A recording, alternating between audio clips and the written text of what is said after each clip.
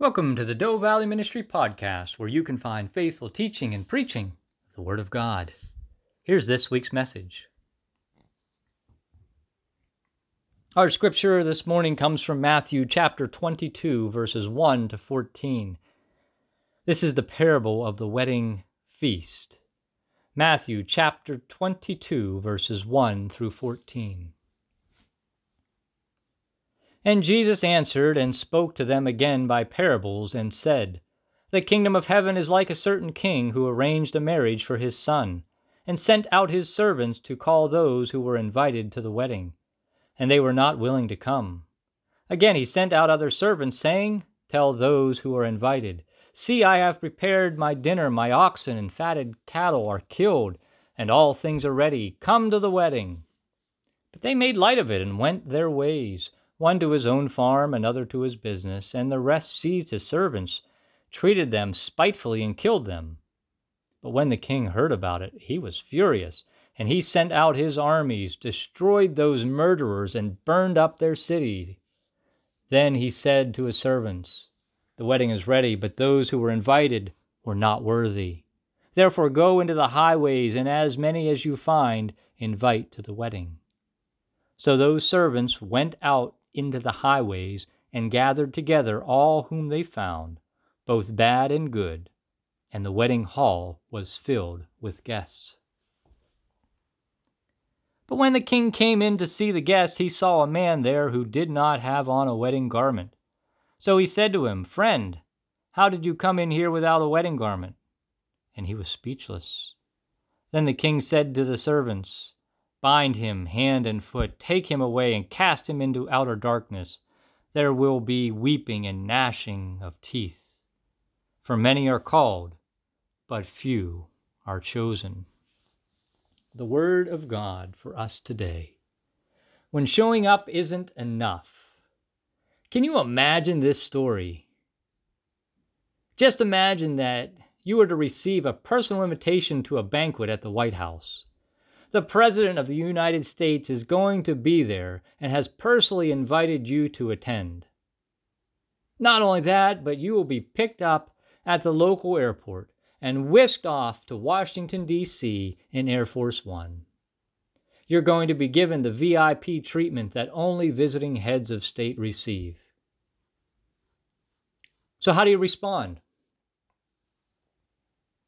You say, "Oh, that's next Saturday." Let's see. Well, I don't know. I was planning to go out and check on my garden that day. So no, I'm going to pass. Thanks. The cornfields need my attention. And imagine that the president was so concerned that you might not have the appropriate dress that he gave you a gift certificate for formal wear. But you just didn't bother to go get the tux or the evening gown, and showed up the White House in the dirty overalls you love to wear when you're gardening. Not likely, is it?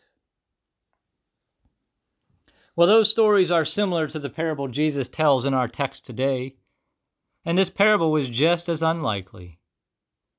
Jesus tells the story of a king's son who was getting married. The king decides to plan the event of a lifetime and sends invitations to all the right people to attend. But the invited guests come up with lame excuses. They further mistreat the king by mistreating his messengers and even killing some of them. The king is so enraged that his guests not only reject his invitation, but mistreat and kill his messengers. So he calls up his troops and makes total destruction of the invited guests, their towns, their villages. But the king insists on having a party and that the banquet hall be full. All this effort and all this expense is not to be wasted. So he sends his servants out into the streets and alleys, the bars, the nightclubs, the restaurants, the theaters, the flop houses, the homeless shelters. He invites the old, the young, the rich, the poor, the good, the bad. Come and fill the banquet room. All is well. Except now the king notices that one man has come to the party to enjoy the food, but he has refused to wear the wedding garment. And many have suggested that the king actually provided white robes for everybody attending. But at any rate, this man chose not to dress up for the occasion. So the king throws him out. So let's take a look at this in a little more detail. First, we must note God's gracious invitation. This is obviously more than a story about a king and a banquet. It is the story of salvation history in which God sent prophets and Christian evangelists with good news, which some reject and others accept. There are a number of parallels between this parable and the one we studied last week, the parable of the wicked tenants. In both parables, the owner or the king provides something wonderful. In the first, there was a fine vineyard. In the second, a banquet feast. He then sends slaves to convey a message. In both parables, the people mistreat and kill the slaves. But the owner persists, sending other slaves, whom the people also mistreat. He then punishes the people.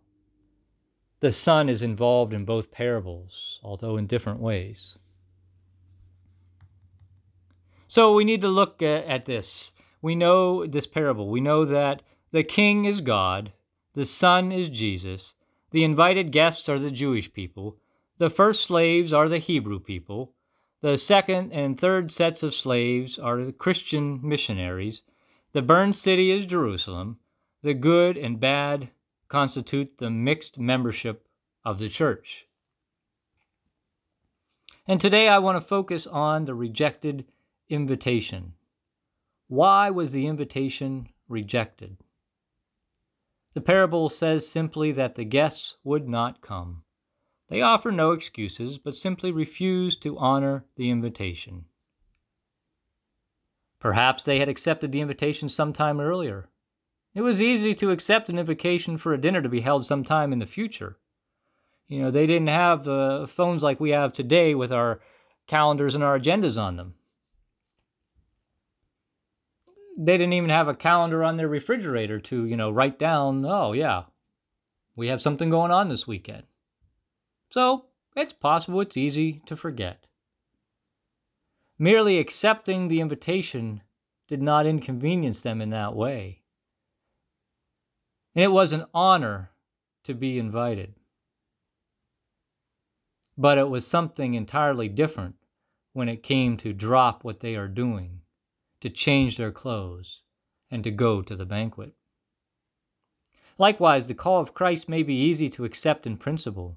It's a no-brainer to choose heaven over hell.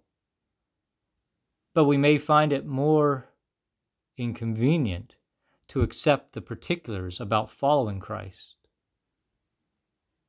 What about Christ's call to serve? Maybe serve on the church board.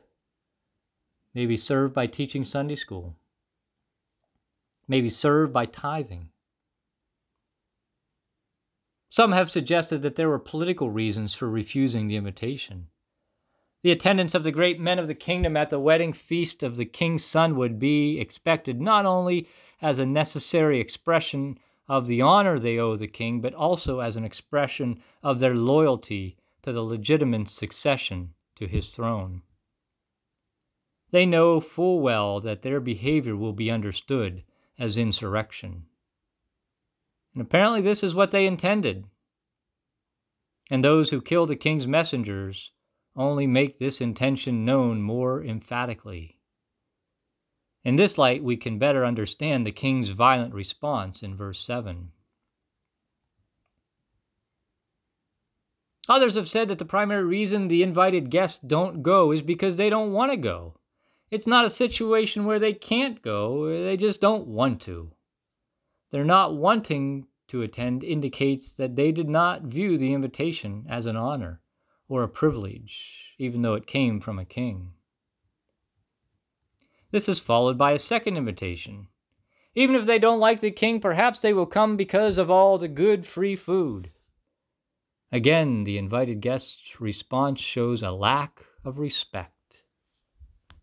In verse 5, we read that they made light of it. Here is a response of apathy. They want to do what they want to do when they want to do it. They went about their ordinary affairs. One went to his farm, another to his business. Good things, not bad things, distracted them. These aren't excuses, but personal concerns that they think are more important than the king's invitation to his most important celebration for his son. Temptation often comes clothed in wholesome attire. We have to work, to run errands, to take care of the children, to clean the house, to cook, to wash dishes, to pay the bills, to mow the lawn, to repair the leaky faucet. Where can we find room on our to-do list for God? Is it too far-fetched? Is this a parable that could never happen? Of course not. We see the same thing happening all around us every day, and especially on Sunday morning. The King of Kings, the Lord of Lords, the Almighty Creator of the universe invites us to a party, a feast, a banquet, the marriage feast of His Son. But we offer excuses. I was up late last night, and Sunday is my only chance to sleep in. I don't want to miss the opening kickoff at noon. Sure was a beautiful morning for fishing. The kids have a soccer match this morning. The family is coming over for dinner, and I've got to get ready. When you don't want to do something, any excuse will do, no matter how flimsy or absurd. If you took the same excuses that people use for not going to church and applied them to other important areas of life, you'd realize how inconsistent we can be in our logic. For example, some have suggested these reasons not to wash themselves. See how ridiculous they sound. I was forced to wash as a child. I wash on special occasions like Christmas and Easter. People who wash are hypocrites. They think they are cleaner than everyone else. There are so many different kinds of soap, I can't decide which one is best, so I don't wash. I used to wash, but it got boring, so I stopped. None of my friends wash. The washroom is never warm enough in winter or cool enough in the summer. I'll start washing when I get older and dirtier. I can't spare the time to wash now. People who make soap are only after your money. Interesting, isn't it? It's pretty funny how those are all excuses for reasons people don't go to church, but change church for wash, and it sounds pretty ridiculous. Finally, we must look at the man who came without the wedding garment. We must point out that the wedding robe has nothing to do with the kind of clothing, fancy or plain, that we wear to church. But it is clear that the key to understanding this allegory is the symbolism of the wedding robe. But Jesus doesn't explain exactly what the wedding robe represents. Augustine thought of it as the charity. Luther said it was faith. Calvin thought it was good works. Wearing the garments indicates one's participation in the joy of the feast. To appear in ordinary, soiled working clothes would show contempt for the occasion, a refusal to join in the king's rejoicing. This man is no more worthy than those who rejected the invitation. They refused the invitation to the feast. He shows contempt on the feast while actually attending it. In effect, he has not really accepted the invitation, since the invitation is not just to be physically present at the feast, but also to participate in the king's rejoicing over the marriage of his son. Clothing is a common New Testament metaphor for spiritual change. Paul wrote in Romans, "Clothe yourselves with the Lord Jesus Christ, and do not think about how to gratify the desires of the sinful nature." And in 1 Corinthians, the perishable must clothe itself with the imperishable, and the mortal with immortality. In Colossians we read, "Therefore, as God's chosen people, holy and dearly loved, clothe yourselves with compassion, kindness, humility, gentleness, and patience. Finally, in 1 Peter, we are admonished, all of you clothe yourselves with humility toward one another, because God opposes the proud but gives grace to the humble. Being clothed anew is a consistent New Testament expression for holiness and righteousness. The old clothes have to come off and new ones put on. This text confronts us with the paradox of God's free invitation to the banquet with no strings attached, and God's requirement of putting on something appropriate to that calling. The theological point is that we are warned of the dire consequences of accepting the invitation and doing nothing except showing up. Let us pray. Father, you know the hearts of all who are gathered here, and I pray that we are drawn closer to you. Clothe us in your righteousness so that we might enjoy the eternal celebration and not be cast into that place of outer darkness for weeping and gnashing of teeth. This is your message. This is the call of the Father to celebrate the Son. This is the warning. Help us, Lord, to apply it in our own hearts as we come to you each and every day.